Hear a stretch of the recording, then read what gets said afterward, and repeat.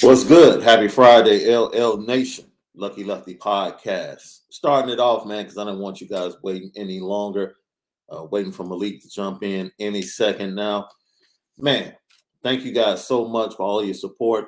We hit the 1,000 mark with subscriptions, and we're just waiting for the review to get through the process so we can go ahead and allow you guys to partake in the process with super chats, man. Looking forward to every day giving you some great content. I'm amped about today because today we entitled today's show Biting Styles. Biting Styles. And today we're going to talk about the 5 styles or the 5 different ways that Marcus Freeman can catch Alabama. There's 5 different ways we feel like Marcus Freeman can go at this, and we have precedents from other coaches and other programs that have been successful in the past 25 years with building a program and ultimately winning a national championship. So, man, we're very excited about how you guys feel about what we're saying, and we're not too sure on which style Marcus Freeman is going to approach building his program, but one thing we are ecstatic about is the fact that things seem like they're going to be different with him saying he's going to be the lead recruiter and a head coach that builds the best relationship with recruits. So, man, shout out to him. We're going to talk about that. And when Malik gets on, we're going to start off the show talking about hitting switches because, you know, we always talk Notre Dame, but I have to talk about that NFL game from last night. Football is all about playmakers, man. And a great example was last night with the Kansas City Chiefs. Tyreek Hill, Travis Kelce, and Patrick Mahomes, they hit the switch in that fourth quarter in overtime, flat out. They hit the switch, was bumping up and down on San Diego, and then just took off on them in overtime.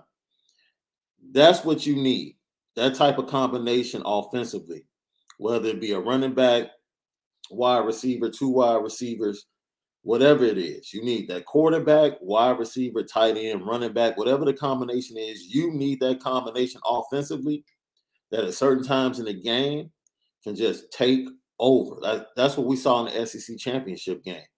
Georgia went up 10-0 early in that game and seemed to be on the road to dominating Alabama physically. And then all of a sudden, Bryce Young and those receivers just took over the game. They hit the switch. Georgia had absolutely no answer. So, man, that really got me geeked. And I'm not saying Kansas City is going to win a Super Bowl by any stretch. That's not what I'm saying this morning. I'm just saying it's always great to see the ultimate answer in football. Like for years, it's always been, and still today in Tampa, but in New England, it was always Edelman, Gronk, Brady. They just hit the switch. Jacksonville Jaguars had them down. Looked like Jacksonville will be going to the Super Bowl with that great defensive team. And all of a sudden, late in the third, fourth quarter in that AFC Championship game, Edelman, Brady, Gronk, they hit the switch. And the next thing you know, they're pulling off. So that's what great teams have. They have an offense, and they have a combination of offense that can hit the switch and just take off on you. And that's what we saw from Alabama. Actually, that's what we saw from Ohio State the majority of the year because the defense wasn't that good. Teams would be in the game, and then all of a sudden, Ohio State would just hit that switch. And by the end of the year, Ohio State was hitting the switch early in the first quarter, and the game was over by the second quarter. So hopefully, that's what we're going to see. Some type of combination moving forward with the classes they recruit. Well, we'll see Notre Dame get that combination of quarterback, wide receiver, running back, whomever it is, where they can hit that switch and just pull off on teams and dominate. So looking forward to that. Let's get to some of your comments, man. Shout out to everybody once again that's helped us get to 1,000 subscriptions, and the super chat will be coming soon. All right.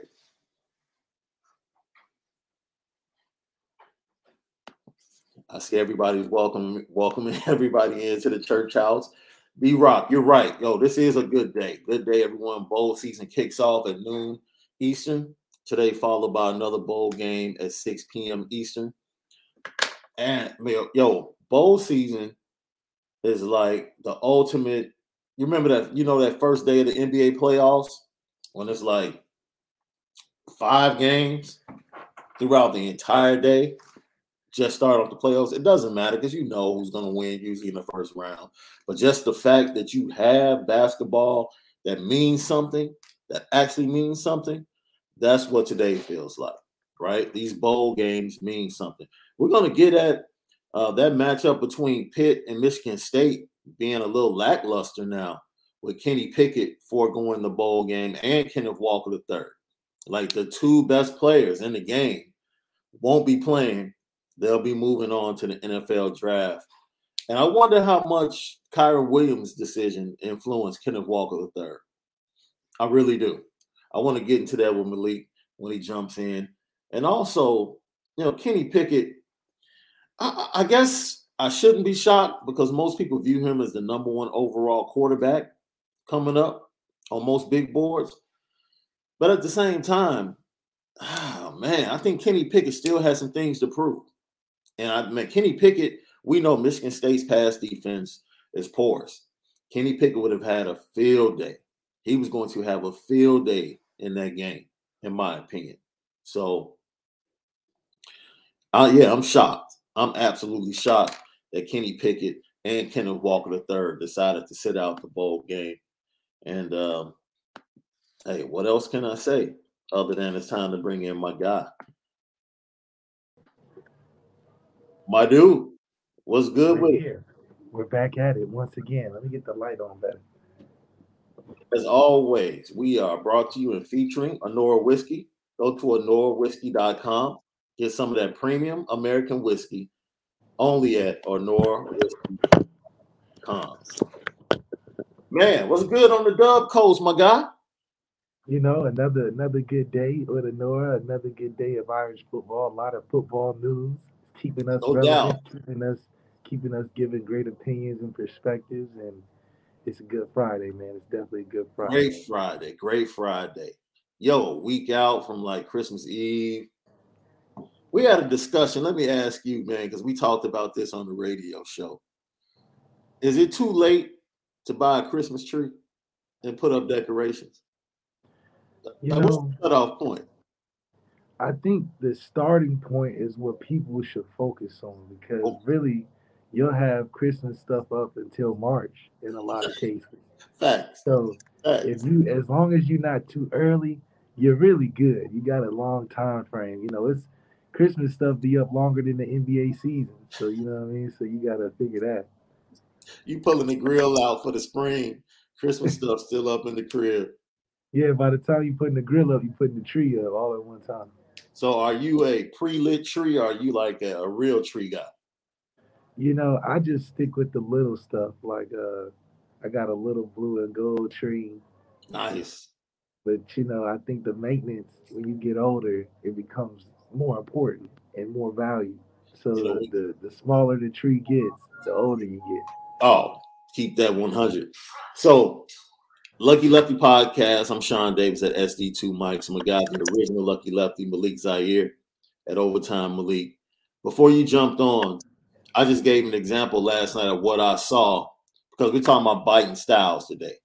And we're going to Okay. go over the 5 programs that Marcus Freeman might be able to bite to build this program and get to the national championship. But I said it's something that's a key with every great team, whether it's college or pro. It's always great to have components in the back pocket that can hit that switch whenever they feel like it. Yeah, You those are watched the that game last night, late in the fourth and in overtime. Yo, Kansas City has a switch that nobody else in the AFC has, my bro. Like you can talk about everything else on their team, their roster, their offensive line, but when it comes down to it, if the game is close, they got a switch that they can hit, and that's what they did with Travis Kelce, Tyreek Hill, and Patrick Mahomes in the last 9 minutes and overtime of that game. They hit the switch and then I pulled mean, off. you gotta just appreciate stuff like that. They kept playing the replays after the game, And every time it was like, man, there is no more technique for defense. You just gotta run. These dudes is running the yard a route for 2 seconds, and they just start running around. Right. There's no way in the world that you can game plan on how to cover stuff like that. That's what makes them so different is that when they really want to, they'll start playing backyard football and good luck. It ain't no more cover two, cover three. No, it's man. So you better run and just hope you can make plays. And that's something that is like the Golden State Warrior three Yeah. point shot. When Right. they want to turn it on, they get hot. It's not too many things that can stop them. So it's great that at this point in sports, especially football, to see an offense like that because we're coming out of the ages of the 10-7 games, hard nosed defense and run the football. This is almost just as good, more entertaining. Man, so let's talk about it, man. I'm excited about this show, bro, because in doing like the research and just kind of chatting about it. So here are the 5 programs that we have as examples. Okay. All right. Bama is the first program Marcus Freeman can bite. And we'll get into that. This is the shocking program. Auburn. Auburn. There's a formula that Marcus Freeman in a path where they can bite Auburn to get to the national championship. It like probably that. it probably would be the last that I would want them to take. But we'll get into this. Where the game is today, yes. Yeah. If you're referring to like be heavy defense, running the quarterback heavy, and that's a great style. Right. But you definitely, I mean, Nick Marshall was a beast. Let's just keep it honest. Nick Marshall was good. So like you talking like from Cam to Nick Marshall. Yeah, like those two dudes are great. That would be a great piece. Yeah. But it would be also be the last piece, like you said. Like, when you think about it, the automatic connection is like Tyler Buchner. Like, okay, we got Tyler Buchner. I can see us maybe building things like Auburn. Auburn consistently gives Alabama trouble, even when they're not that good. So how they build their roster might be a path for Marcus Freeman. But Tyler Buchner gotta really have the mindset of I'm running for real. Like right. Because Nick Marshall was committed, even Cam was committed to running that thing for real. So third, Clemson. Okay. You might be able to get that style, right? Okay. The fourth, which is the least, in my opinion, because the fourth is really a copycat of another one, is Georgia. Right? We're more close to that though. Yeah, but we're more close to that. But Georgia is really just biting Alabama style. Yes, they're just their own version. It's definitely not the exact copy version, but it's a lot of pieces from it. It's just Georgia's style of it, I guess. And we're more close to Georgia than Georgia is to Alabama in terms of how we're built. Yeah. So, last but not least is Ohio State. Can we bite their style? And then there's two different ways Ohio State was built. The Jim Tressel way, which is directly connected to Marcus Freeman, and we'll get into that. Yeah. Or the Urban Meyer way, which is more modern. Yeah, it's definitely more modern. Which is more modern. And we'll get into like what's the backbone of these 5 programs and what makes more sense for Notre Dame moving forward. Okay. I like that. Right. So let's get into it. Let's start with Bama, right? Saban takes over in 2006, right? Okay. He takes over. What's impressive with Alabama is not so much what was there in the cupboard from a player standpoint, but what Nick Saban brought with him. The most impressive thing about Nick Saban when he got the job was the staff he built. Yep. Right?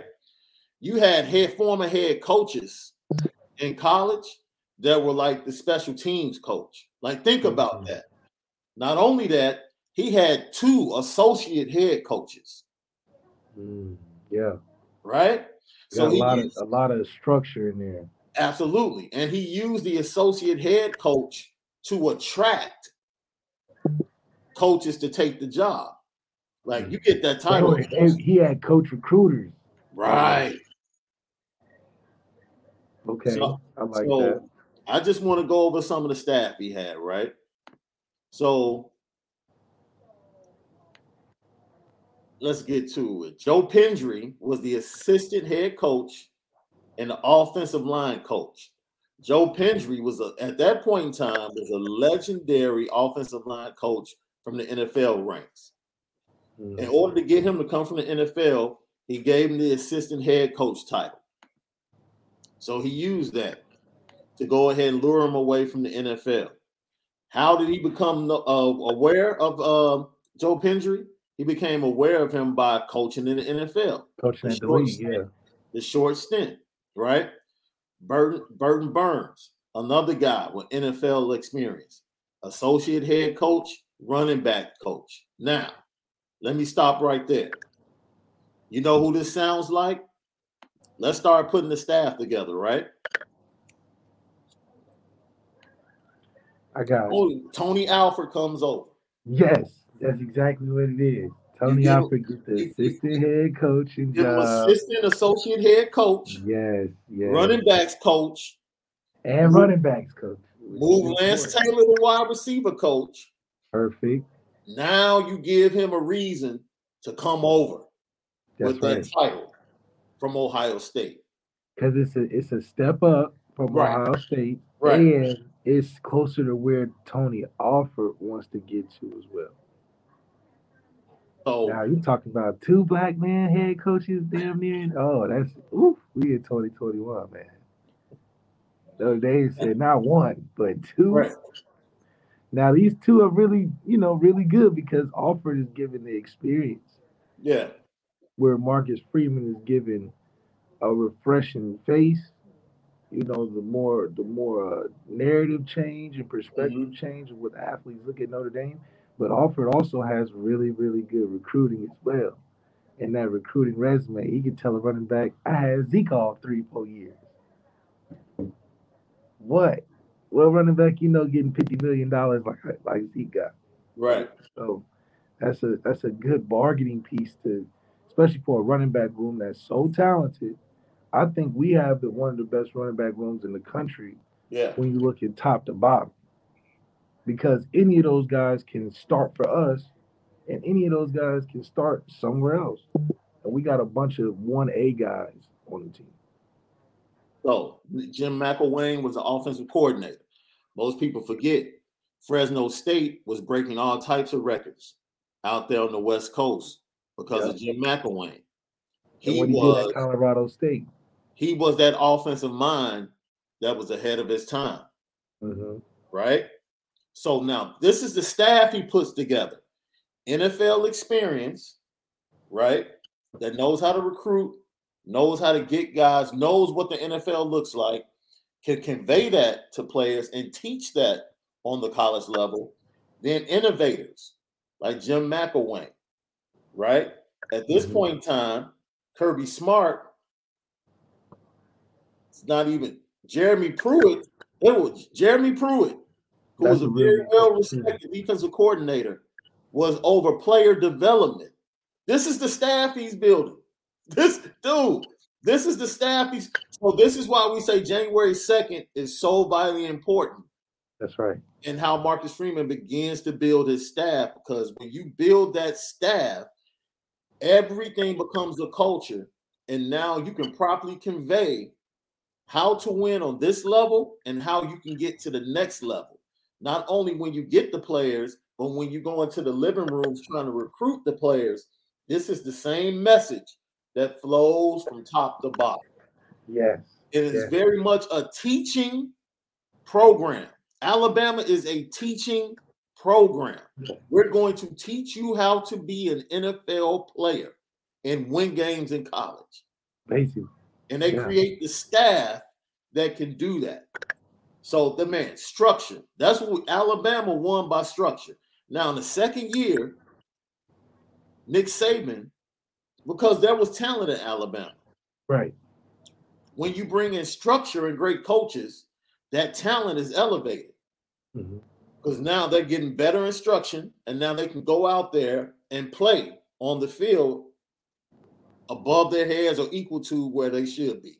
Above the talent, yeah. So we know what Notre Dame is right now. If Marcus Freeman brings in the right staff, you will see immediately, you will see more production from the same players on the roster. You would see production from the guys that are already there. Yes. Absolutely. You'll see the jump. Yep. For sure. So Nick Saban, you saw the jump with Kelly. Kelly's jump was Bayless. Yes. You saw a way more conditioned team the next year, 17, that end up going undefeated. But yeah, I agree. You get a guy like that, it changes the jump of the player development. Then players see that, recruits see that. Yeah. They like, man, I remember him being here, and he's here in 1 year. You see the difference and how it resonates, not only in the program, but outside the program. So he goes 6-6 his first year. The next year, I think they go 13-12-1. They get to the SEC championship game. They lose to Urban Meyer in Florida. All right? They come back the following year. Every program has a class that puts them over the top. Every program has one recruiting class that puts them over the top. Let's go to Alabama's 2008 recruiting class. You want to hear what this class was, bro? They had 30 enrollees, 30. So they oversigned 30. Yeah, you can't do that now. It was ranked 3rd nationally. They got Julio Jones, B.J. Scott at DB, Mark Barron at safety, Courtney Upshaw at linebacker, Mark Ingram at running back, Barrett Jones at offensive line, Marcel Darius at D tackle, Chris Jackson at running back, Damian Square at defensive end, Dante Hightower at linebacker, Ronnie Lester at safety, Terrence Cody at defensive tackle, Andre Billingsley at defensive end. I can stop. Those are all NFL players. That's the class. That's the class that put Alabama over the top and started the run. Quick. And that was just that was really his second full recruiting class that he had a full year to recruit them. And that has to come from structure because you're not attracting that many great players if they're not buying into what you sell them. That means everybody in that program was relentless. Yeah. We're talking about best wide receiver, best offensive line, best defensive end, best defensive tackle. Best linebacker, Courtney Upshaw and Dante Hightower. Dante Hightower is still playing. And the same, how do you get Terrence Cody and Marcel Darius in the same class, bro? In the same class. 2 stud defensive tackles in the same class.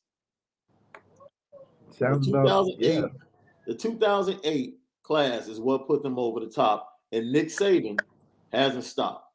You always see him bringing in innovators, bringing in coaches still to this day that have NFL experience. Yeah. They fail in the NFL, he's not afraid to bring them back. They fail as a head coach at another program, Bill O'Brien, come on in. You can coach special teams for a couple of years. Yeah. Bide your time. Come to coach's rehab, the coach's ranch. Now you're back. Now you can be my offensive coordinator.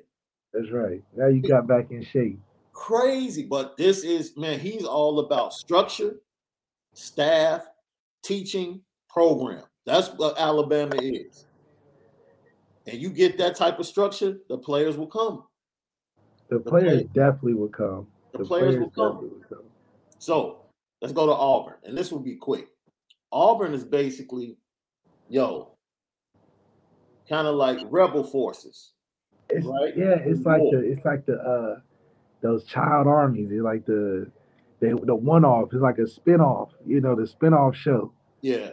It's still good, but it's just the spin-off. It's the spin-off of Alabama.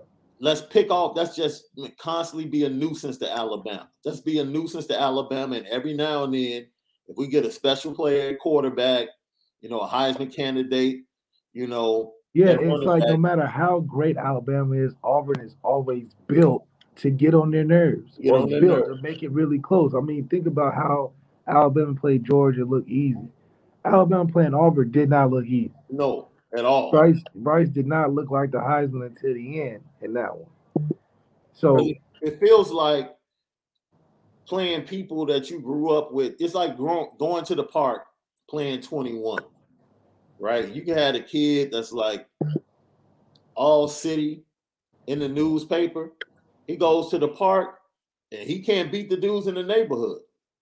yeah, and it's like specifically the neighborhood where he grew up. Right. And these two schools being so close, it's amazing to see how close they are in recruits. It's just some aren't as touted, but they're giving them games every year. I mean, maybe it's just the atmosphere or what the game means, but Auburn's definitely in the pocket of Alabama all the time. Yeah. Question right quick from David Knight. Did Slick Nick have a big budget to work with? I don't know what the budget was when he began. I know his budget is ridiculous now. Yeah, I know. I think once he proved he could win in 2008, and it being the only team in the state that's really celebrated, Yeah, it instantly became a professional team that when it moved forward, and now it's the hottest thing smoking in the state of Alabama. It's hard not to think that they're getting some private funds from somewhere. absolutely. And I'm gonna be man. Does anyone not think that Notre Dame does not have money to spare Oh, for staff? I think more people know Notre Dame is unwilling to spend it. We all know we got it, but I think more people understand that they ain't trying to just give it away either. Let's so Auburn, that's Auburn. When they got Cam, they could get over the top of Alabama. They're always going to compete. Heck, Bo Nix beat Alabama as a freshman. And if he played this year, he probably would have beaten them twice. Maybe. If Bo Nix plays that game, he's a better quarterback than the quarterback that was out there. Let's be real. Oh, TJ Finley, yeah, he's better than TJ Finley. Yeah. So they probably win that game. Bo Nix is like Sam Darnold to me. He'll be quick and throw 5, 6 interceptions and shit. So I don't know. Hey, he already beat him. Yeah, true.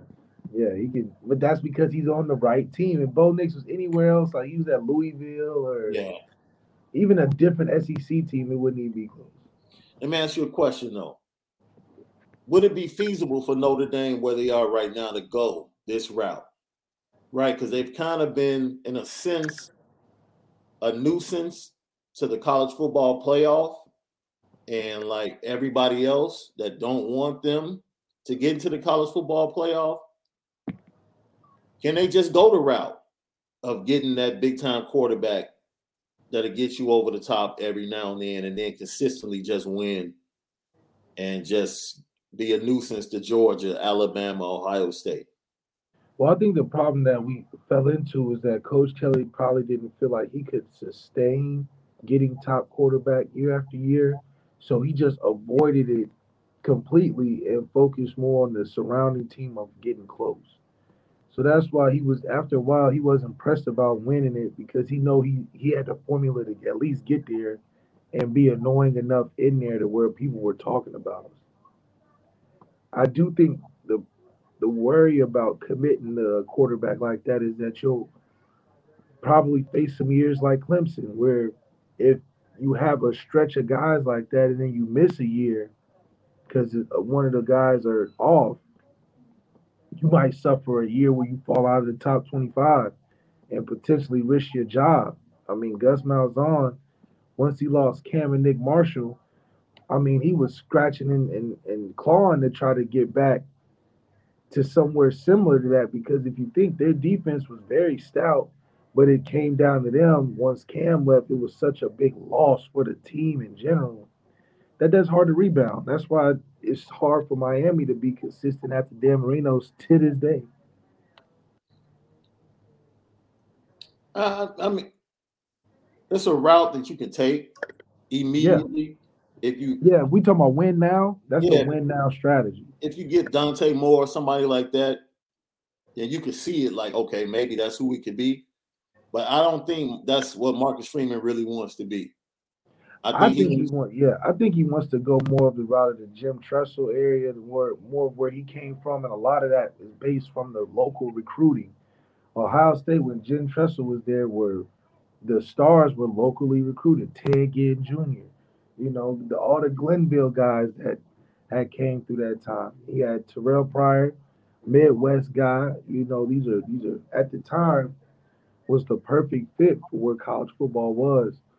And I think Marcus Freeman having such a stronghold, not only from the area, but from being there and seeing what it was, I think that's more probably a natural route for him to take because that's what he's experienced. right, So seeing some beefy athletic linebackers like Ohio State usually has, seeing some guys that fly around in the back end like Ohio State usually has, and being tough up front. right. I think the size of Notre Dame's football team will look a lot different than Kelly's era. It looked more like 2012 where we had big suckers all around the field. I think we'll get to a size more like that, but that's because it's more locally recruited and it'll fit more of the Ohio State. So now the quarterback is, you know, we don't have to have the best of the best, but we do have a team that can withstand a schedule like the one we have. Now let's go to Clemson, the third program you can bite. Dabo comes in 2008 in the middle of the season. Tommy Bowden, he replaces Tommy Bowden. 2009, his first full season. And it really takes like 4 or 5 seasons for Dabo to get going. You know, man, even when they got 10 wins and got to the Orange Bowl, that was the year Pat White in West Virginia put 70 points on in the bowl game. So even when they were improving, they had embarrassing moments like that, right? Mm-hmm. So this is the slow build style of, building a program. Taking your lumps. I don't think Notre Dame Nation will appreciate getting lumped up like that because Clemson wasn't relevant at that consistent level yet. So I think it's like a tricky line for Marcus Freeman to toe. Do you think he has the timetable to be taking it slow and having a 6-6 season and having a season where you're getting massively dubbed out in the championship game? I don't know if he has the time to be able to do that, but I do think having a Clemson type of route of building it from the ground up, I think he is doing that though, from recruiting, from how the team responds to him. The team feels like the in-house hire was the right move. So from an internal standpoint, he's got the support. I think that's something Dabo had was the internal support from administration and the team when he was there that allowed him to be to grow on top of that. So I think Marcus has a great foundation at school, like a Clemson, but just like a Clemson, it came down to that quarterback that made the difference in that stretch too. Taj Boyd to Deshaun to Trevor and us four. So I want to get to that in a second, but you talked about something. The difference between Clemson and Auburn and the style they use, they have a lot of volatility at the head coaching position and with the staff. And with the players, because they got a lot of transfers. Cam Newton was a transfer. Yeah, when you build on strictly like just picking at the big team and, just hoping you get the big time quarterback to make the difference, you can have that season and the next thing you know, like the slope is going downhill. That curve is not in a positive direction. And coaches are gone like 2 years later after they just won the national championship or been in the national championship game. When you talk about Clemson, the staff that Dabo built was younger, not as experienced as, say, a staff like Nick Saban had with NFL experience, but they were innovative, right? He had a relationship with Brent Venables. He went and got Brent Venables, who was pretty much with the Stoops brothers, and learned that style of defense that was dominant for a long time. He brought that to Clemson. One of the best recruiters on the defensive side of the ball. Also, one of the most innovative and aggressive defensive coordinators. Like, everybody wants to be aggressive defensively now. Right. But, like, Brent Venables was doing that, like, 10 years ago When cats really just want to go cover 2, cover 3, have a strong front 7 and keep everything in front of you, Brent Venables was like, no. When he was at Oklahoma, I'm coming to get you. I'm putting more speed on the field, and I'm coming to get you. That's what he brought to Clemson, and that style became very attractive to recruits. That's right. Especially linebackers and defensive backs, and that's how they built up their recruiting class. So you talked about the difference maker. We know the 2 difference makers they got at quarterback. But for Clemson, their class that got them over the top, the 2015 class. It won't be as good as the 2008 class at Alabama by no stretch of the imagination. That's one of the best classes I think anybody's ever had. But they got Deion Kane, Mitch Hyatt, who was the starting left tackle for 4 years, Ray McLeod, who was a difference maker, Christian Wilkins, Albert Huggins, who you remember started in place of what was the guy that got suspended for the semifinal game against Notre Dame, the big defensive tackle. He got suspended, couldn't play. Lawrence. Oh, Dexter Lawrence. Dexter Lawrence, and Albert Huggins was the one that came in his stead. Cleveland against Farrell. Oklahoma, right? Right. Cleveland Farrell. Albert Huggins. Albert Farrell, yeah, first round pick. Albert Huggins. Austin Bryant. Yeah. Kelly Bryant. Tanner Muse, who started at safety for 3 years, and Amir Tapp, who was a good corner for them as well. Like I said, not as good as and Deshaun was the year before that. Year before, yeah. His full class wasn't as good, but they got him a year before and then stacked that class along with Deshaun, the difference maker. The next thing you know, national championship in 2016. Yeah, that's straight like how it happened too. So Clemson was about loyalty, keeping a young, innovative coaching staff around, keeping them together. They just had defections this year with losing both offensive coordinators, right? And Dabo decided to stay in-house to fill those positions. He didn't go outside the program. He stayed to the program, similar to Nick Saban. Nick Saban has always brought everybody up in that program, like Jeremy Pruitt. Like I said, Jeremy Pruitt, he went and won a national championship as defensive coordinator at Florida State. Once he left Nick Saban's staff, then he went under Kirby Smart and went to multiple national championship games. So, look, man, structure is very important. That's why what Marcus Freeman does with this coaching staff is going to say a lot and go a long way to his success as a head coach in Notre Dame. No, that's right, and that should be a staple that he sees as a strength that he focuses on, is that, and not getting away from it, because a lot of times, where I think a lot of these coaches go wrong is that they try to be overreaching on too many different things. Yeah, I think sticking to your laurels and being consistent with just being good at one or two things. Maybe it's recruiting, maybe it's being able to gather the team and put them and get them out there to come out with energy. Maybe that's just your best thing, and that's okay.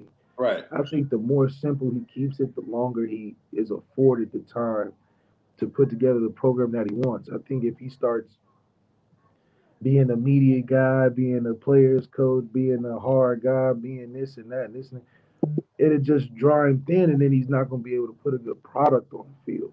Yeah, because he's being a head coach. You know what I mean? So I think if he can only be good at two things, that's fine. Let him be good at the recruiting and building the staff, and then let that year play out how it plays out. You know, trust the guys around you. Man, this is an interesting stat. The 3 recruiting classes that built the foundation of what Clemson is today, 2013 through 2015. You know what that average national rank was? Probably the top 5. No, 11th. Wow. That goes to show you. That goes to show you the importance of the coaching staff and the coach. Because it's like they got difference makers, but nationally, those classes were only ranked 11th. And that staff stuck together too. Also, like they're a 10-year staff that stuck together. So yeah, you can see that they really had the formula together to develop these players. Because all at the peak of it, They had 4 All-American D linemen at one time with an All-American quarterback, and then, I mean, they really had it what the peak could look like for us too. So I'm thinking that 2013, Shaq Lawson was in. If I'm not Shaq mistaken, Lawson, Shaq Lawson was in that 2013 class. Dexter Lawrence, Shaq Lawson, yeah, Yeah. McCluskey. Let's see. Let's go to Georgia. Georgia is just, a copycat of Alabama. Kirby Smart. That's where But he it's learned fast. his It's a trade underneath. fast food Alabama because Kirby Smart got there and immediately start fast fooding the program to where they Mm, had a bunch of guys. You like this look like a totally different team with transfers and GMOs and it was built on a faulty foundation. That's why they can never take that step right right, now, and why they look so bad against Alabama is because they built on that faulty line. And so when you playing against an established program, Nick Saban just hitting that one card and everything falling down, and I think right, it's a process to get that next step, even though you can dress it up and make it look really, really, really good. Like Kirby Smart has done because he's been with Saban for so long. He know how to take all the best parts and just make it that. But he's missing that grandma's secret recipe that Nick Saban kept in the book in the closet that people don't really know. They be like, I'll taste so good, I think I can imitate it.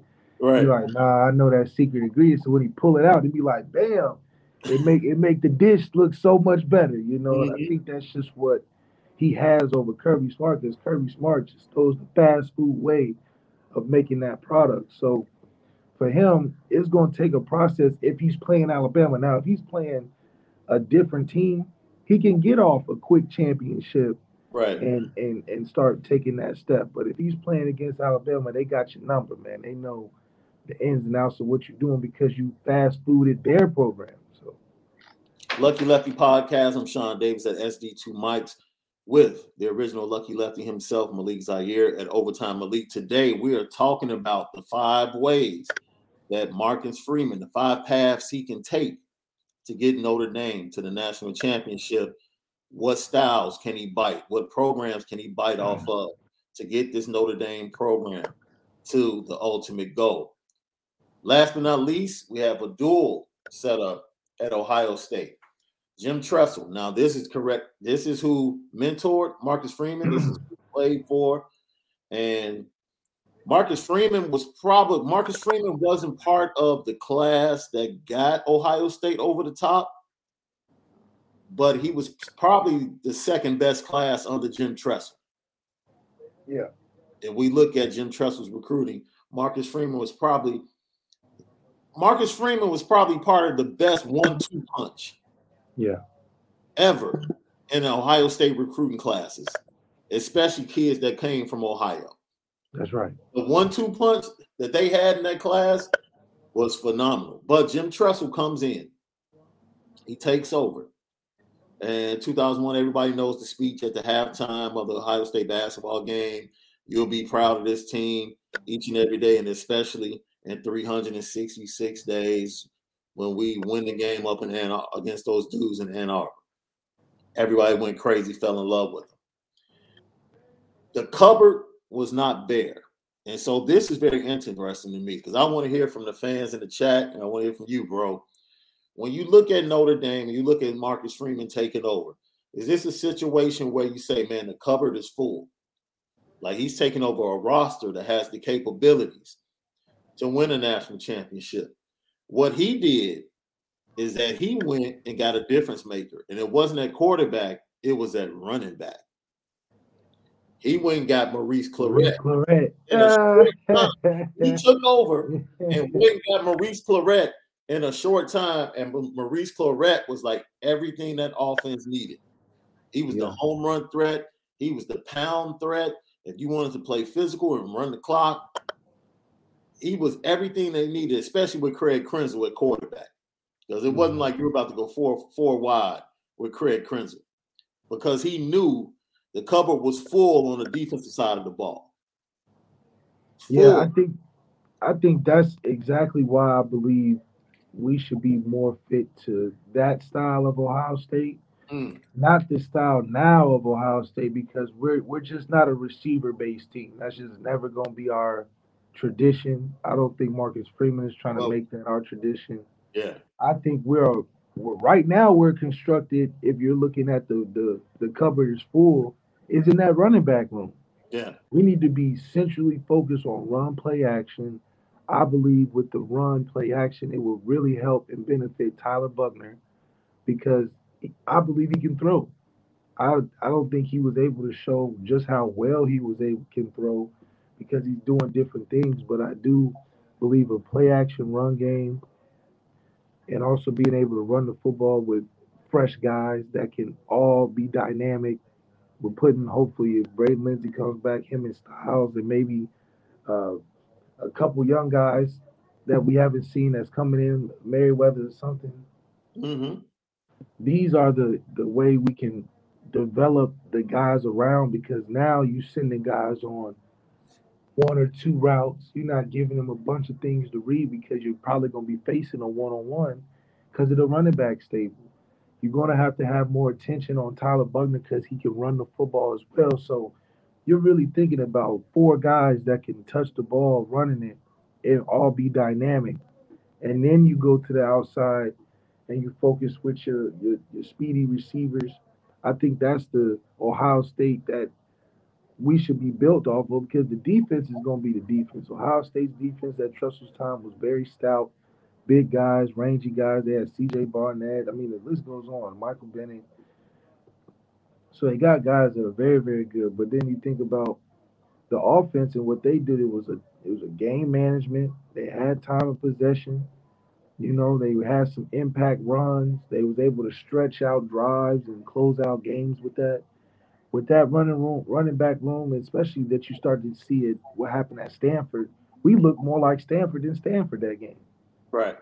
So I do think that's a really good trend for us to for a first year head coach to play it safe with, especially going into a hostile game like Ohio State the first year. That's the perfect offense to go in there with because it doesn't have to be solely dependent on Tyler Buckner making crazy third down throws or any situation like that. You can really get the team involved, Mm-hmm. and it's a hard offense to stop when you get the play action going wrong.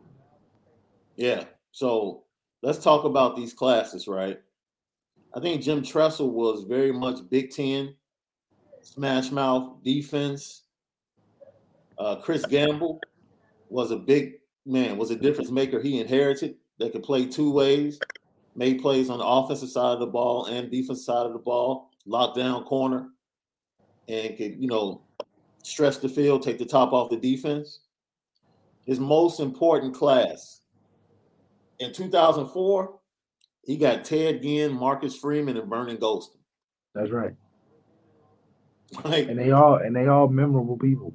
all memorable people. Ted Ginn might have retired yesterday. You know, he's been playing for so long. But he's still getting offers. Still get off. You know, He's people still still getting calling him invited to phone. camp. Still Hey, probably running 4-3. Come and run a couple go routes in camp. Man. And Marcus Freeman, people forget Marcus Freeman was a 5-star. Yeah. High school All-American. I mean, he look like a 5-star now. Like Marcus Freeman look like he can put on some pads right now. Shout out to his stylist too, because he's up the style game of the head coach at Notre Dame.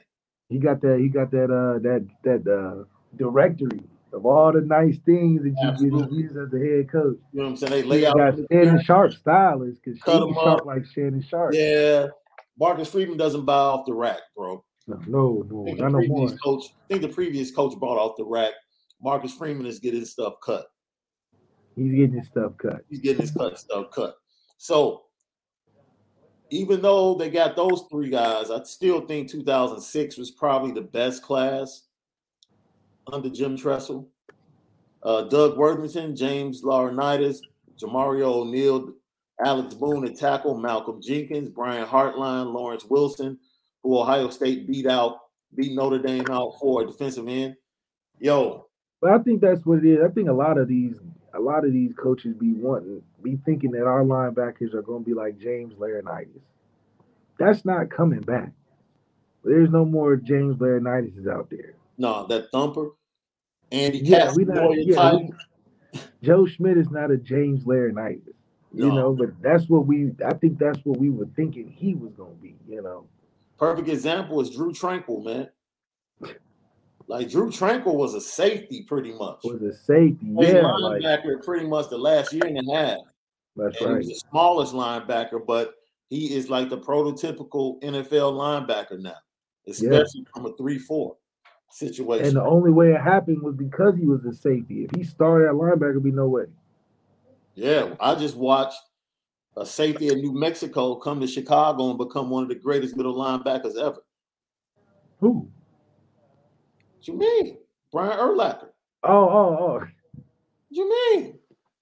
Oh, you talking about the Bears and shit. No, I'm just saying. You just made that reference of seeing the field as a safety and Oh then moving yeah, up, exactly. being able to move up. That's why I think Sonny Styles is going to be really good because eventually I think Sonny Styles is going to be a linebacker, but he's played safety, right? Yeah. That's why Jalen Sneed is going to be great. Jalen Sneed plays Jalen safety. Sneed is gonna be great because of that. He played safety in high school at that size and quarterback. He played safety and quarterback. So now when he comes to Notre Dame and he gets the teaching of Marcus Freeman, Yeah. yo, He's gonna be dangerous. He's and gonna they be like move the Jalen Smith. linebacker. Exactly.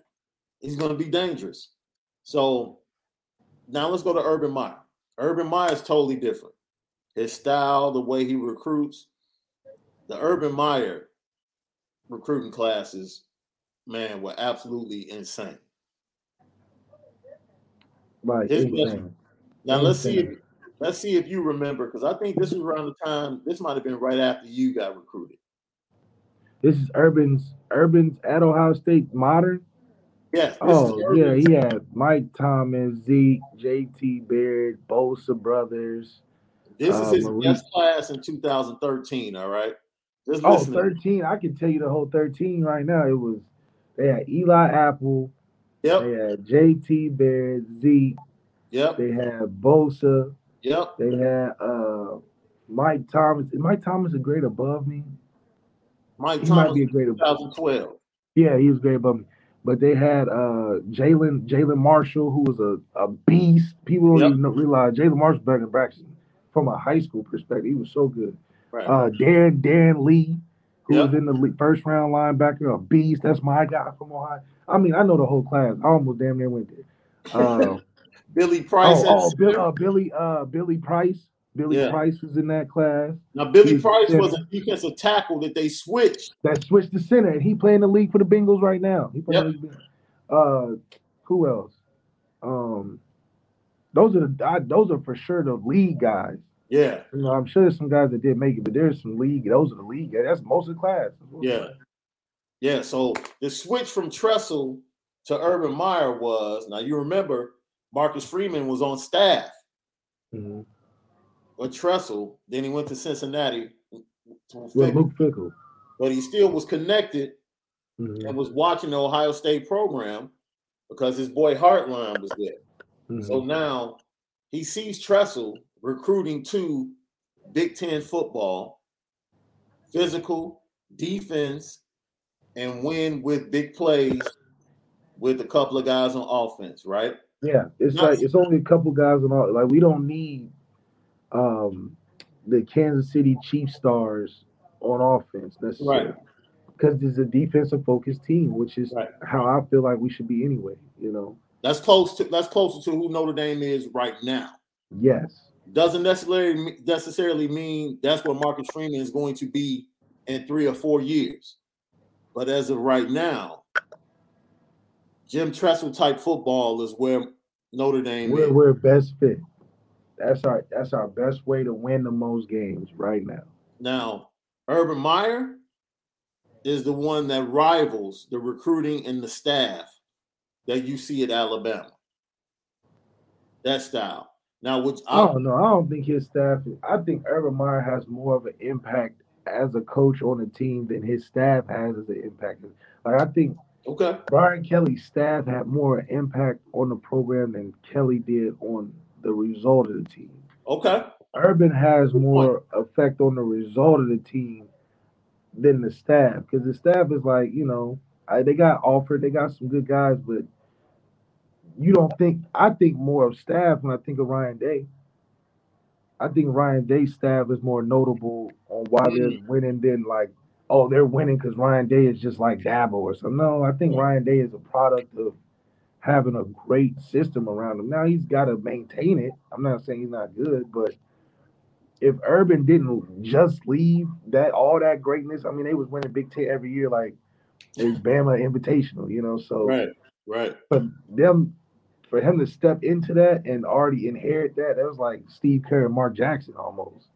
So you don't That's a good really point. know if Ryan Day is a great coach like those top coaches, or he just inherited a program that's just so strong still that we'll see what happens. And that's why that class for him in 13 was so important.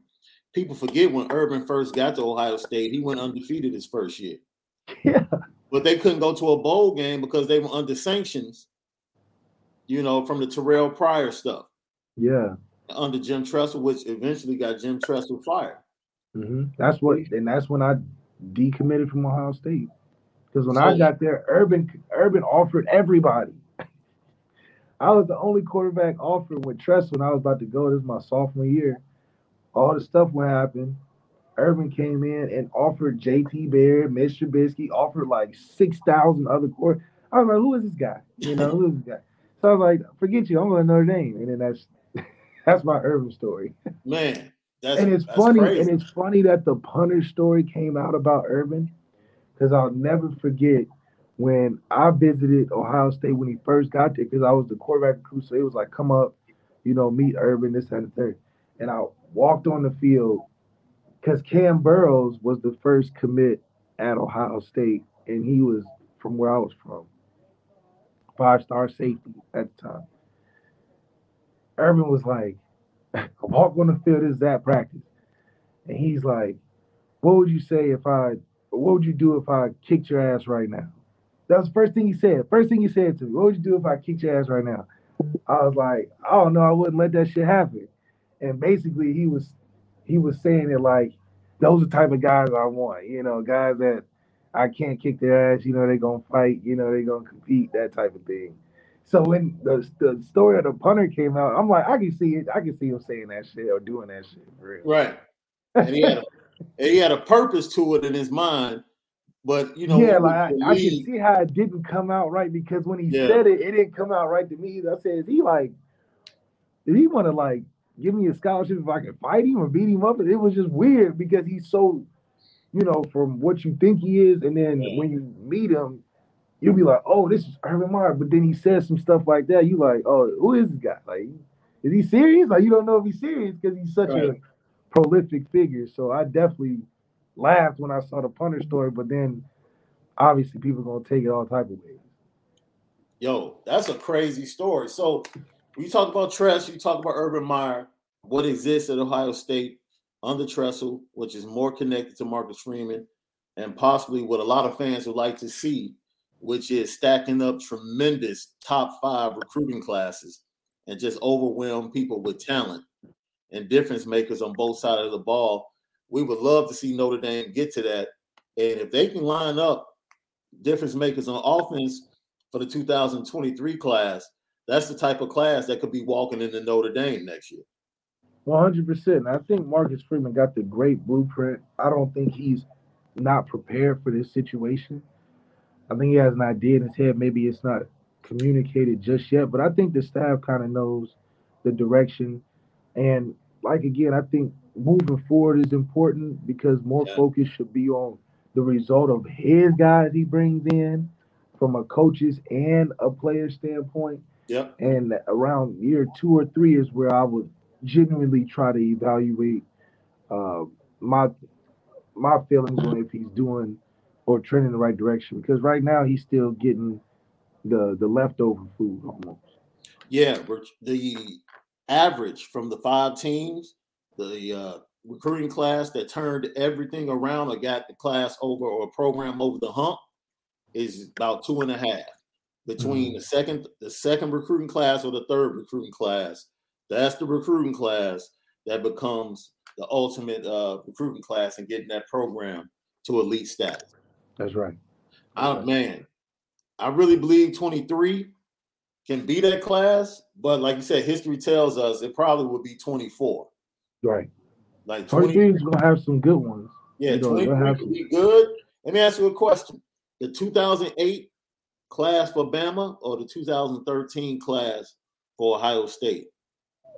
Which one was better?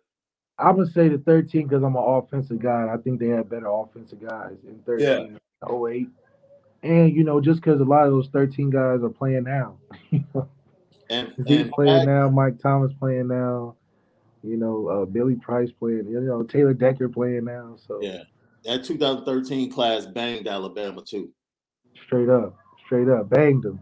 He Banged had almost 300 yards. Like that's never ever happened on Saban to this day since then. So that might have been the class offensively that got Nick Saban to say, you know what, I I can't need play to. the same way. Well, he ended up getting Jalen that the year after, or was Jalen? No, yeah, he got Jalen the year after. They had Blake Sims that year. Right. So let's get to some of these comments, bro, before we hit the petty train. Here we go, Matt Anderson. Guys, why would Alfred come to Notre Dame? I'll definitely let you answer this one. What would his job be? Isn't he the assistant head coach at Ohio State? That would be a downward move for him, even though he might like Notre Dame. I love Coach Alfred. He doesn't feel like people like Notre Dame wants him there. So maybe it's a fan thing, maybe not. But I believe that that's a great move for us because, like you said, we talked about him gaining that title of assistant head coach. I think that would mean a little bit more to him coming from where he's at and seeing just the future of where programs are. I think we have a brighter future under Marcus Freeman and Ryan Day, especially with him accepting / denying the rumors of him potentially looking for another job. Like at this point, whenever they deny it in a press conference, it just means they're going to take it at a later date, what it turns out to be. So for him, if I'm Coach Alfred, I want to stay in college football relevancy. I think getting on this startup over at Notre Dame is going to potentially hit that marker where we get big. So uh, I do think that you know, when you're going from Ohio State to Notre Dame or even vice versa, I don't think there's any step down. Yeah. I think it just incrementally get better at the time, just depending on what's going on. So I think Coach Alford is stuck between a good place and a great place, you know. So um, either way it goes, I do think having him will benefit what we're doing moving forward. Let's see. FR David Penny. I love to see Alfred, but is that a real possibility?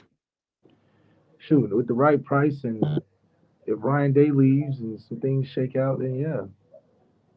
Ryan Day is definitely getting at least 2 interviews. At least. At least. And being the favorite in those interviews. Drunk Vigo says, "Man, it is possible. You got to speak it into existence." Well, we're definitely doing that, right? You on that? Yeah, hell yeah. Yeah, he needs to be part of, or will be part of, the Justice League of Recruiters at Notre Dame, coined by the original Lucky Lefty himself. You going to see Spider-Man this weekend, bro? Oh, you already know. I don't want to go with the hype because you know you can't hear, you know, a lot of fanfare going on. I want to go on a matinee. You know, if you don't even know that, matinees is where you got to get to. Uh-oh, man. Speaking into existence, Jermaine Berkeley said, "One day I'm gonna write for the Lucky Lefty mega website." Hey, we need some writers. Look, let's get it. We're looking for writers. We're definitely looking for writers. Let's call get it the Black Athletic. Yo, let's get it. Anthony Solomon says, "I love how ND is irrelevant, but fans around the world visit our ND boards and podcasts. I don't visit any other team's site or podcast. I believe blue and gold." Shauna Malika also. Shout out to you, Anthony. Man, shout out to you. We're gonna touch on everybody else's teams, but you know, we center focus on that Notre Dame over here. That's it. Drunk Vigo is laughing, and you called Alabama's like coach's rehab. Hey, like, oh, come on to mama. You know, mama gonna get you nurse back to health, get you another job somewhere. Going back to what we're talking about, the importance of staff.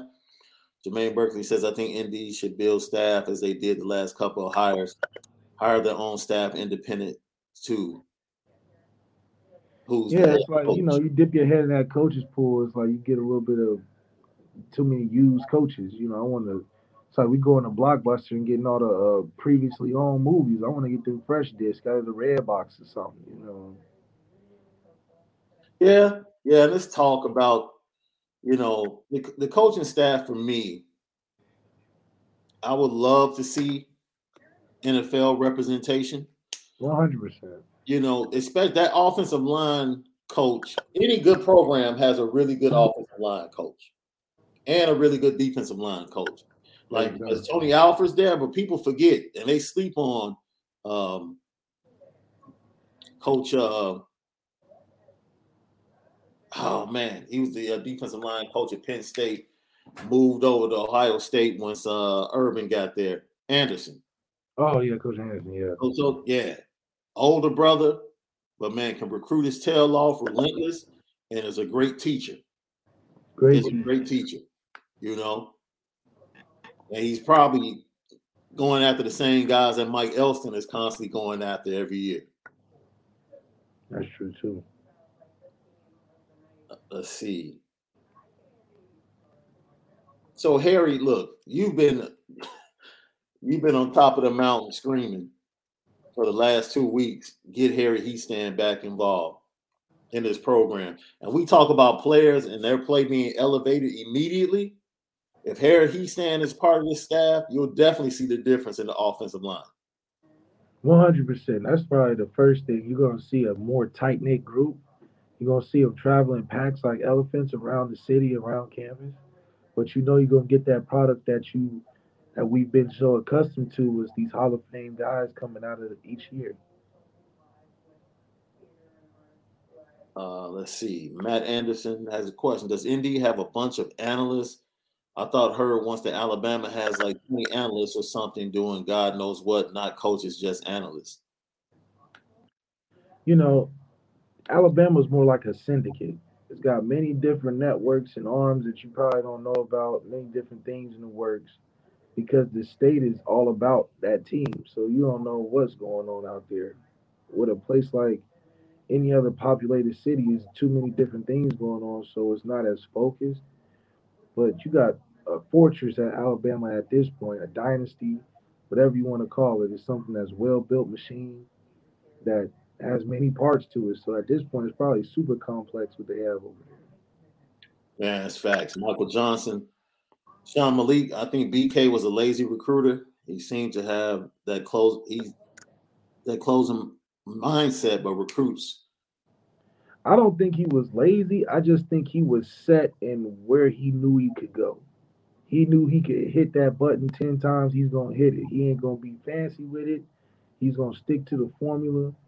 And obviously had a plan. He wanted to get that winningest coach of all time, the ultimate leverage, and get paid his money. I mean, you can't deny a guy that can pull that out. That's the trump card right I've never seen a class, because this has probably been the most vocal class because of the situation surrounding Brian Kelly leaving and Marcus Freeman coming in. This has been the most vocal class from Tyson Ford, his mom, Jalen Sneed at his press conference, uh,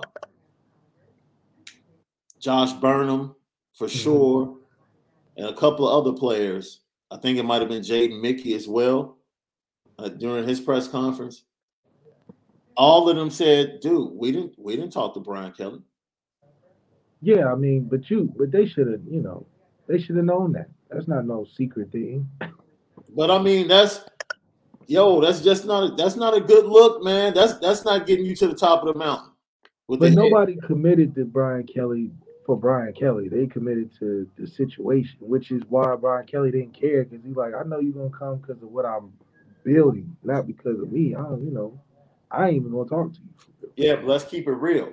Jalen Sneed committed to Notre Dame because of the relationship that Marcus Freeman had with his head coach Yep. going back to Ohio State and the head coach growing up with his wife, when they were smaller. I Relationships mean, yeah. matter, Hmm. especially for big time recruits. That's They right. matter. And when If you you're got if you got family ties like that, man, that's you know, you just gotta cultivate it at that point. man, you have to cultivate these relationships for these 5-star guys. If you're going to get the difference makers, you might have to rub a couple of backs, man. Yeah. There's nothing wrong with that. Let's I see. think we should have a fund, since the NIL thing is here. I think we should have a 5-star fund. If we really, really want to get a 5-star, we can drop a bag off, to make it more enticing. But at least be open about it. I think if the difference between why I don't think Notre Dame would be like that, like a Bama and a Georgia is because we wouldn't be open with it, and and because of that, Notre Dame is like, well, we don't want to take that route if we got to sneak around because we don't want that perception. But if we were just to professionally do it and have like a fund that alumni can donate to for a 5-star fund, and we just openly use that to pay players or whatever, I think we could. That's when we would start using that endowment we talk about. Michael Johnson has a question. I think ND is further ahead of Clemson when Dabo took over. That I model. think so because Dabo be talking too crazy in the media, man. I think some players probably be like, you know what, we have to reevaluate this man Dabo because he be talking crazy with these crazy hot takes. And some people might disagree with this. I remember having this conversation with my dad. I remember in the days after the murder of George Floyd. And Dabo had some comments. And I told my father, I said, his next 2 to 3 recruiting classes won't be the same. Yeah. Just behind that. Yeah. Like he be. And I've never had a problem. To be such a player's coach, yeah. and then to be so tone deaf around the team of what you coaching, it don't matter. It's like Drew Brees. When Drew Brees said that crazy thing, like his grandfather was the only person to fight in the war, or something totally tone deaf for the situation. Yeah. He was terrible the last 2 years. Yeah. I'm not saying that's why, but I mean, when you that tone deaf in a predominantly stronger community than other, it's like, man, like I don't know if you really genuine at that point. And I think that's why I say we're trending in the right direction. I think people feel Marcus Freeman's genuineness and authenticity. Mm-hmm. They're questioning Dabo's genuineness only in the sense of that he's so tone deaf every time. He never goes into none of these conferences where he says something one off and be like, I apologize or I misspoke. It's always doubling down, always some tone deaf, like he just don't get it. But then he'll turn around and be like, players this, education this. So I'm like, what type of coach are y'all really dealing with in Clemson? I knew it. Like when he made those comments, I said, yeah, next 2 to 3. That's why this year I think they were ranked 13th. Yeah, ain't nobody feeling that. They've been top 5. They've been top 5, and then they go to 13, which is crazy. So I think next year might be the same way. Like you can't, and dude, we're not here to debate politics. That's not what we're doing. But like you said, you've been in that locker room. Your head coach can't be tone deaf. But you see, Coach Kelly's so funny because he gonna go out there and march with them boys. That's exactly what he did. That's exactly what Kelly did. Coach Kelly is never gonna break character. If that's where things is trending, man, you might catch Coach Kelly with an autobiography of Malcolm X on his desk. Hit you with the, he'll go to the press conference and get the, it's really insightful. What I'm saying? We need to change the times. He gonna do, because it is funny because he's gonna do that, but when you go home, you wouldn't think that he's all for it. He ain't gonna. So I do appreciate that Coach Kelly's gonna stay PC with whatever's going on. That's why he go down to LSU with the accent and he in the videos. All of it. If that's what it calls for, he gonna do it. If it calls for Dabo to make an apology that everybody know that you may not really mean it, but you gotta say it, he ain't gonna do it. And and that affects recruiting. Yes. Coach Kelly's been consistent for 12 years because he stayed PC for 12 years. He don't care if you talk stuff. He may do something funny. He ain't gonna speak on it in no negative way. He gonna keep it general, just like he when he left. Yeah. Hey, I got you guys here. I'm glad I got the chance. Now I'm gonna move on. You gotta laugh at that Like you said, man, as a head coach, read the room, man. stuff. Read the room. David Knight, other than Jake Fromm and Stafford, who has Georgia really had at quarterback, and Jake wasn't that great. I Uh, don't think Georgia wants to be great at quarterback. That's not they like MO. You know, Eason they had Eason, who was a big time recruit. He got hurt and lost his job to Jake Fromm. Aaron Murray was the guy. If Aaron you had Murray to was think, nice. if He you was had to nice. think of like the last quarterback that has some hot relevancy news behind him, Aaron Murray was the guy in Georgia, outside of Matthew Stafford. Other than outside of those two guys, Georgia hasn't been trying to succeed the most with through their quarterback. I mean, they Like, had a difference maker. They just chose Jake Fromm over him. look how they did him though. You would I don't think Justin Fields has the same career he stay in Georgia. No, no, He I would be don't think worse off than Jalen Hurts because remember Alabama got the formula, and if anything they would have did Justin Fields worse than Jalen Hurts because they don't know exactly how to do it. You know, so him going to Ohio State was the best move he ever could make. Shit. I forgot damn near he went to Georgia. man, that's interesting. Like when you look back, you talk about your interaction with Urban. You had committed to Ohio State, and the class that came after you, all of those offensive weapons. Do you ever think Well, about yourself in Urban Meyer's system? man, I just didn't like the guy. I felt like That's what's when up. Tressel left, I just felt like I left. Like he was like, man, I can't go back home. Like, that's my dog, man. I love Tressel. But with Urban, I just didn't like the dude. So I knew that we had the same type of offensive weapons at Notre Dame at the time. I mean, we had Greg Bryant, Tarian, and then offensively we had some great receivers. With at that time it was James and Corey Robinson was Yeah. there, and so we had some guys and Will Fuller. So shit, I said, okay, I'm straight over here. And with the effect that Notre Dame has, I was like, we're in a good spot. But obviously, looking back, it would have been smarter hindsight to go to Ohio State because who knows what the hell. Me and Zeke, that would have been crazy. You and Zeke in the backfield, yeah. That would have been crazy. So that would be you against Alabama because JT got hurt. Yeah, JT wouldn't have been JT. I'm assuming you would have been able to beat out. There was nobody. It was just Yeah, it was just Braxton, and Braxton at that time was transitioning receiver, and I felt like I would have been playing earlier because he would have been playing receiver earlier. And then Cardell was there, like, come on, man, I can be Cardell. yeah. Let's see. Steve Williams with the coaching style program setups. My view is that Freeman understand connections and reliable leadership. I'm actually very excited to see what he does with the staff after January 1st. I am as well. I'm fired up to see the direction he takes to building the staff.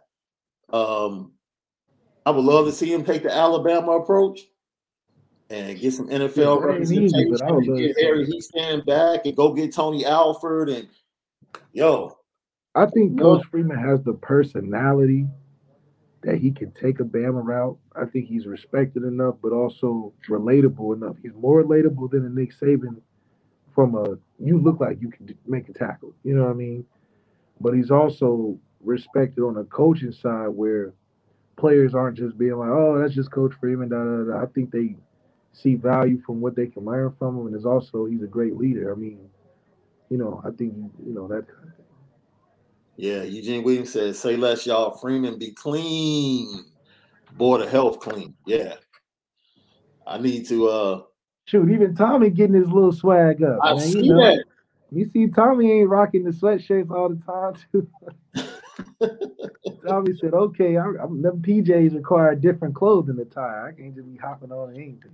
Yeah, Searching Green 9 said Junior Tula Amaka is a thumper.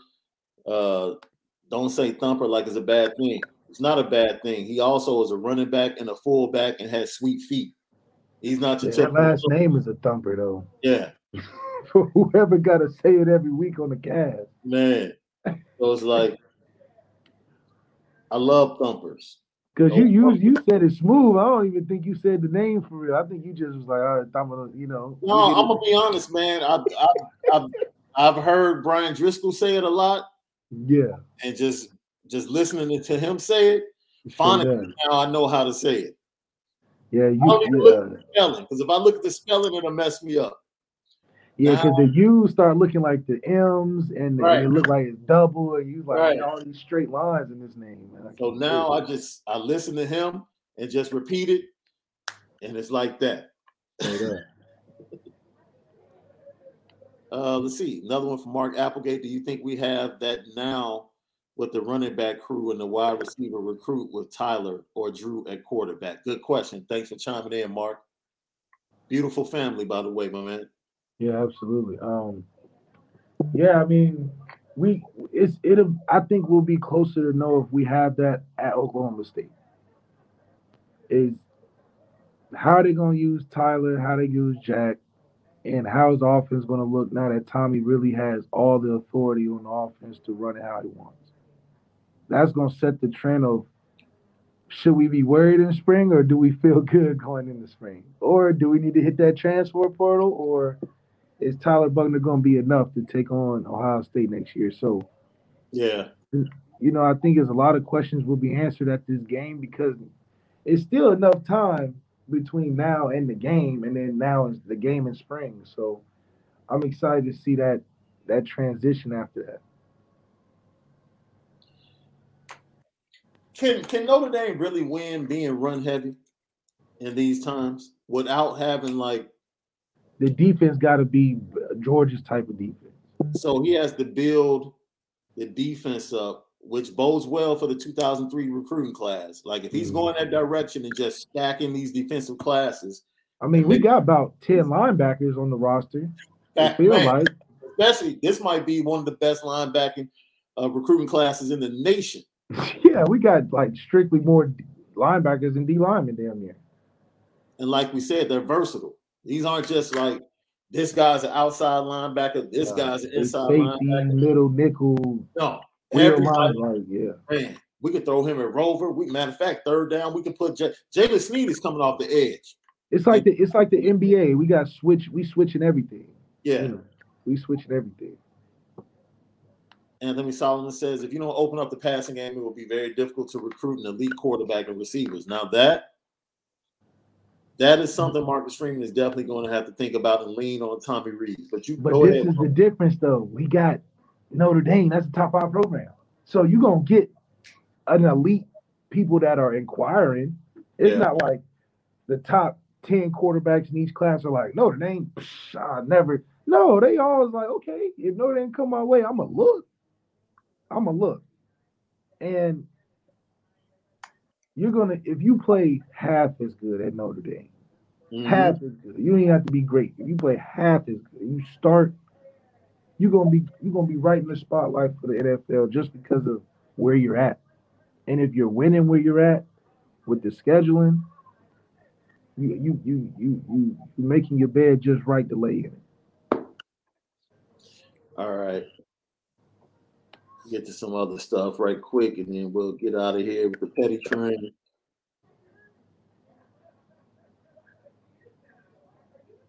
People are really debating about Ohio State, man, and Urban. I agree. John Cooper did a great job recruiting. He just couldn't win the big games. He was like Brian Kelly before Brian Kelly. Straight up. Like he had recruiting classes, but Ohio State could never get over that hump under John Cooper. And he couldn't beat Michigan. Yeah, I mean, Urban beat Michigan for 10 years straight or something like that. Hey, Ryan Day had been smacking them. Yeah, then Ryan Day got in on some of that, but that, I don't know, maybe that winning got too old or something. Yeah, I'm sorry. Omar, thanks for correcting me on this, man, because I think I said Larry Anderson. Larry Johnson. Larry Johnson, yeah. Larry Johnson is a legendary defensive line coach at Penn State and now at Ohio State. And I see you, boy. I passed one. Jermaine Berkeley, I got you. I see your request. I got the extra hat for you. Man, send me email us, luckyleftipod@gmail.com. Email me your information. I'll get the hat out to you. David Jones. Yeah, Malik, do you think Saban and Urban Meyer on the golf course more than they are involved in recruiting? No, I think Saban and Urban are locked in, because it's the reason why I feel like that, and a lot of it is because look at how they didn't turn out in the NFL. If you golfing and stuff all the time, the NFL is a great place for you because you're not as crazy about winning as these guys are. Yeah. Nick and Urban are crazy about winning to where they're like power maniacs. So when you get in a situation like NFL, there's no chance in hell it's working because there's different motivations at that level, one. And two, you dealing with a different type of a guy. You got guys that got families and all type of situations to where it's bigger than just winning. In college, you can get that off because those kids are trying to get somewhere. So for Urban and Nick, that's the perfect place. And they're more like that because of how they're successful in college and how it's such an extreme opposite at a professional level. That's how I know they're serious about winning. They ain't thinking about no golfing for real. I mean, they'll go golfing, but they're not golfing as much as Brian Kelly. Right. Brian Kelly probably got a great handicap right now. Right. I hear Nick Saban is pretty good at golf. But he probably uses the off season. Yeah, he's using his time allotted. But other than that, he's recruiting. Like he said in the interview, he recruit 24/7, man. He don't stop recruiting. He probably has a golf course in his backyard as big as his crib. He probably live on the golf course. He got a house better than the governor in Alabama. Man, Rich Dutcher, thanks for tagging in. With all the talent we have at quarterback right now, that's the big. Can Tommy build up these guys, or do we need a good quarterback coach? Because when you saying something like that, that's saying like we're Lincoln Riley talent. Like we got Lincoln Riley talent in that room. And that's like Spencer, Caleb, and even that backup dude was solid that they had. But do we have that with Jack, Tyler, and Drew Pine? I think I don't know. But go ahead. I don't know. Yeah, I don't see immense talent in the quarterback room. I think there's good quarterback play. I think we get good production out of that room. But talent is like you winning the game by yourself. I can't see Jack winning the game by himself. No. Yeah, you're right. Matt 2011 GT. Yes, I'm part of that generation, yo. I hear somebody else say it, and I'm like, okay, I can repeat that. So that's how I say Junior 2 Alamaka. That's how I say it. Like, I get it done. How is Prince Collie developing? He was a Jalen Sneed to me, right? He was supposed to be Jalen Sneed 2 type player. But see, we talked about it. Like we saw it in that Virginia game, right? He just was too hesitant. He was hesitant. He wasn't playing. I don't know what he was looking for. He was like concentrating, looking for keys, and he just wasn't being aggressive and coming downhill. Like he's immensely talented. That's what I'm saying. He looked the part. Yeah, absolutely. Like physically, he's there, fast, big, thinking too much. And that's just, oh man, he got to figure that out because if he could figure that out, he's like a Micah Parsons. He could be. Man, he's just thinking too much.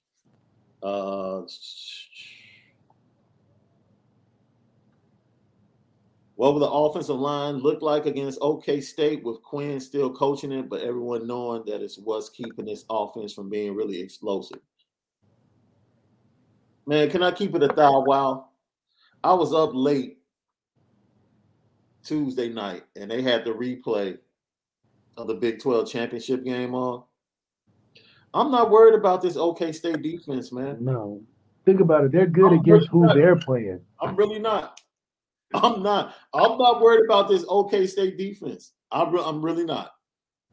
I don't think Notre Dame with Jack Cohn would just have to turn the ball over. Yeah, that's what I'm saying. We have to lose this one. It's Yeah. not about, Yeah. Now it does. I do want to see how these young guys, especially that running back room, comes out because that's the way we're going to win this game is through that running back room. So it can take the pressure off Jack, so Jack doesn't have to feel like I have to put it somewhere where I can't get it or whatever. But yeah, this Oklahoma State defense is good against teams they played, which is other sorry Big 12 teams. So being ranked number one defense ain't saying much if you come out of the Big 12 because we know that the other defenses, other teams aren't as stout, week to week. And the reason I say that is because number one, their defense has been together. And then they got a freshman that can really rush the passer that made an impact. And he kind of elevated what they were, which was like a good defense. He elevated them. But to keep it real, they're slow. They're slow defensively. The linebackers are slow. Yeah. So if you can isolate by formation, the linebackers. And that's a problem because if you slow at linebackers, ain't no chance you guard Michael Mayer. None. And if you giving us Michael Mayer, we're taking Michael Mayer. Right. Usually teams don't give it to us, but if you give it to us, we're going to take that. But they don't like to take chances like that, right? Because they like to play together as a defense. They don't like to take those chances. They blitz occasionally, but Jim Knowles won't be there. So now that's the wild card. Like, whoever's in his stead, how is he going to attack? And that's something that I don't think this is the bowl game. So, like in 15 practices, they're not about to totally just go off the rails and change their defense. So they'll stick to their principles. But just watching, like I said, watching that Big 12 championship game, I'm not worried about their defense. And I'm not saying the defense is horrible. Running the ball is going to be one of the most difficult things early on against them. Early on. Yeah, you gotta get through that storm of it being a bowl game and a hype. Yeah. But we're built for moments like this. This is a bigger game for them than it is for us. We're just excited to see how we're moving forward. We ain't thinking like, oh, this is the historic game in Notre Dame history. No. I mean, it's a great game. It's a Bowl 6 game. But, I thought Ohio State's Fiesta game in 2015 was bigger than this one. Johnny S., when a receiver said that he didn't see a place in Indy's offense, Tommy told him that there wasn't a game plan for him because he wasn't there yet. Well, it depends on the receiver. I think there'll be game plans for Styles. I mean, if a coach said that to me, I would take that as a compliment. Yeah, for sure. It's all about the recruit. Well, shit, we ain't got a player to put a game plan around. We don't have nobody as good as you. So, what you want? Well, you come and find out. Right. So I'm like, oh, okay. Word? Okay. Yeah, okay, sound like I'm about to be catching the ball, touching the rock when I get there. Yeah, so the homesick stuff, and they talked about this on Irish Breakdown. I want you to talk about this, bro. The true difficulty. This is what makes Notre Dame unique. Rumors that Lorenzo Styles, Deion Colzie, and Logan Diggs are thinking about transferring. Right? Talk about that first semester at Notre Dame, bro. Just talk about how much shock guys go through. Look, Notre Dame's just not for everybody, man. And that first year's hard, especially if you're not playing as much as you feel like you should or as much as you seeing your peers play. But when you do get your chance when you playing, you're gonna be playing. Now, this is me speaking off of being with under a different head coach, but I would expect and think that playing under Marcus would be more fun, at least, and worth staying than it is under Coach Kelly. Because under Coach Kelly, you thinking, all right, I'm in control of my own destiny. This is all business. I gotta get in, get out, focus on what I need to. If I do the right things, I get right. I think some kids will enjoy being there and then playing under a program like that, more under Marcus Freeman. So I don't really believe the rumors until they're true. And I don't know why Logan Diggs would think about leaving unless he just wanted to get 10 million carries every year. So Yeah. we'll see what happens. For me, once again, just looking at the game, I think Tommy's gonna have a lot to choose from, bro. Yeah, Tommy got to get that It's a advantage. lot of ways. It's a lot of ways they can threaten and do damage against Oklahoma State. Yeah. They can't. They can't run with our receivers. They can't. They can't. They can't. I'm telling Yeah, I you think that. it'd be a fun game for Tommy They because he can't. knows that he can get what he wants. Yeah. Considering that he probably believe the same thing we do, that they're good, but they're not shut down good. Like, I thought Cincinnati got more brand name players than what Oklahoma State defense does, to where they're good versus good. They might win a couple, but you can win some individual matchups against this Oklahoma State defense. Yeah. So my whole point to this is with that transfer portal stuff. Look, man, it's Notre Dame. Kids are always gonna start talking about Logan Diggs and Blake Fisher just tweeted. Blake Fisher tweeted something yesterday saying what can be something to your demise can be the thing that gives you the strength to be great. And Logan Diggs retweeted it and said, "Amen." So, dude, they're going through normal stuff at 18, 19, just trying to be sure about what their future is. In my opinion, neither one of them go anywhere. That's my opinion. That's just my opinion. Deion Colzie, maybe. Marcus Freeman is not letting Lorenzo Styles Jr. and Logan Diggs go anywhere. And he shouldn't let Lawrence Keys go nowhere either, because Lawrence Keys is Well, real good absolutely. too. Lawrence Keys real good too. Yeah, If he'll Brian solve a Kelly lot of is still receiver in problems. place, maybe. Huh? Marcus Freeman isn't letting those kids off campus. I just don't see it. He like, man, I'm doing all this flying. I'm definitely not about to let the chickens lead the coop. He No, right here. no, there's no way. Because that's a conversation, and it's like, nah, you can't you can't let these. I wouldn't be shocked if Deion Colzie gets like all types of receptions in the bowl game. Yeah. You know what time. Petticoat, petticoat, petticoat junction. It's time to get petty Oh, we did a good job executing. Are you upset with something? and fire up the Petticoat Junction train. I just don't like you. You don't? No. What is today's petty historic?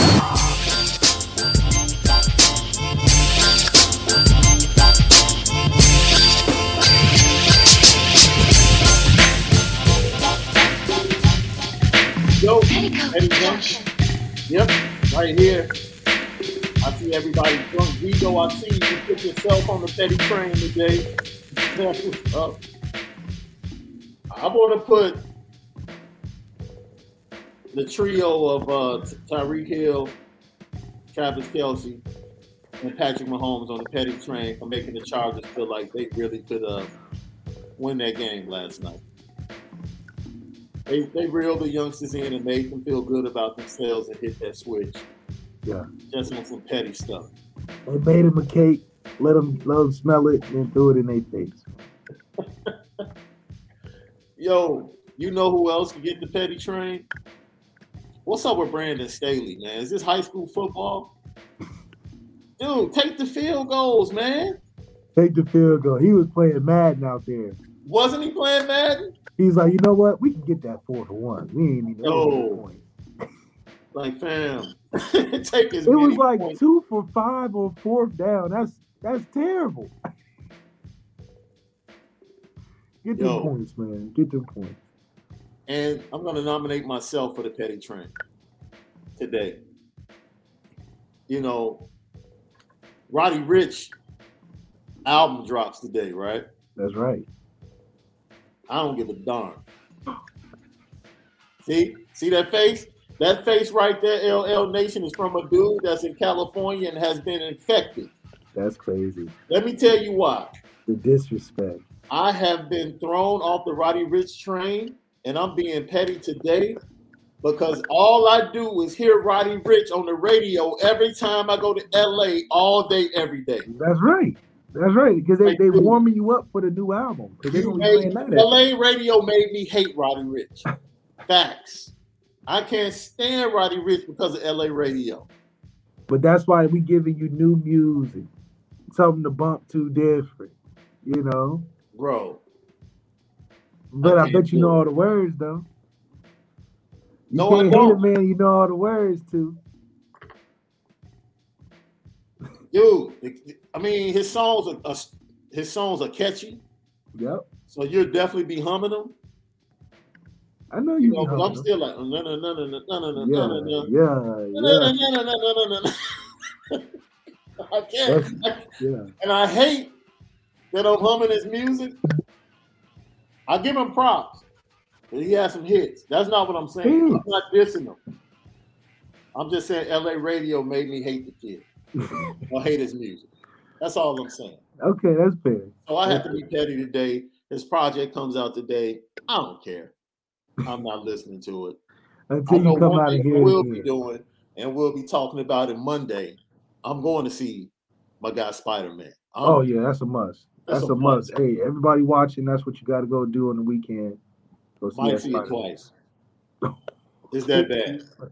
Yeah, might see it twice because I heard that it's really a lead up to the new Doctor Strange as well. So and they said everybody loves it. Man.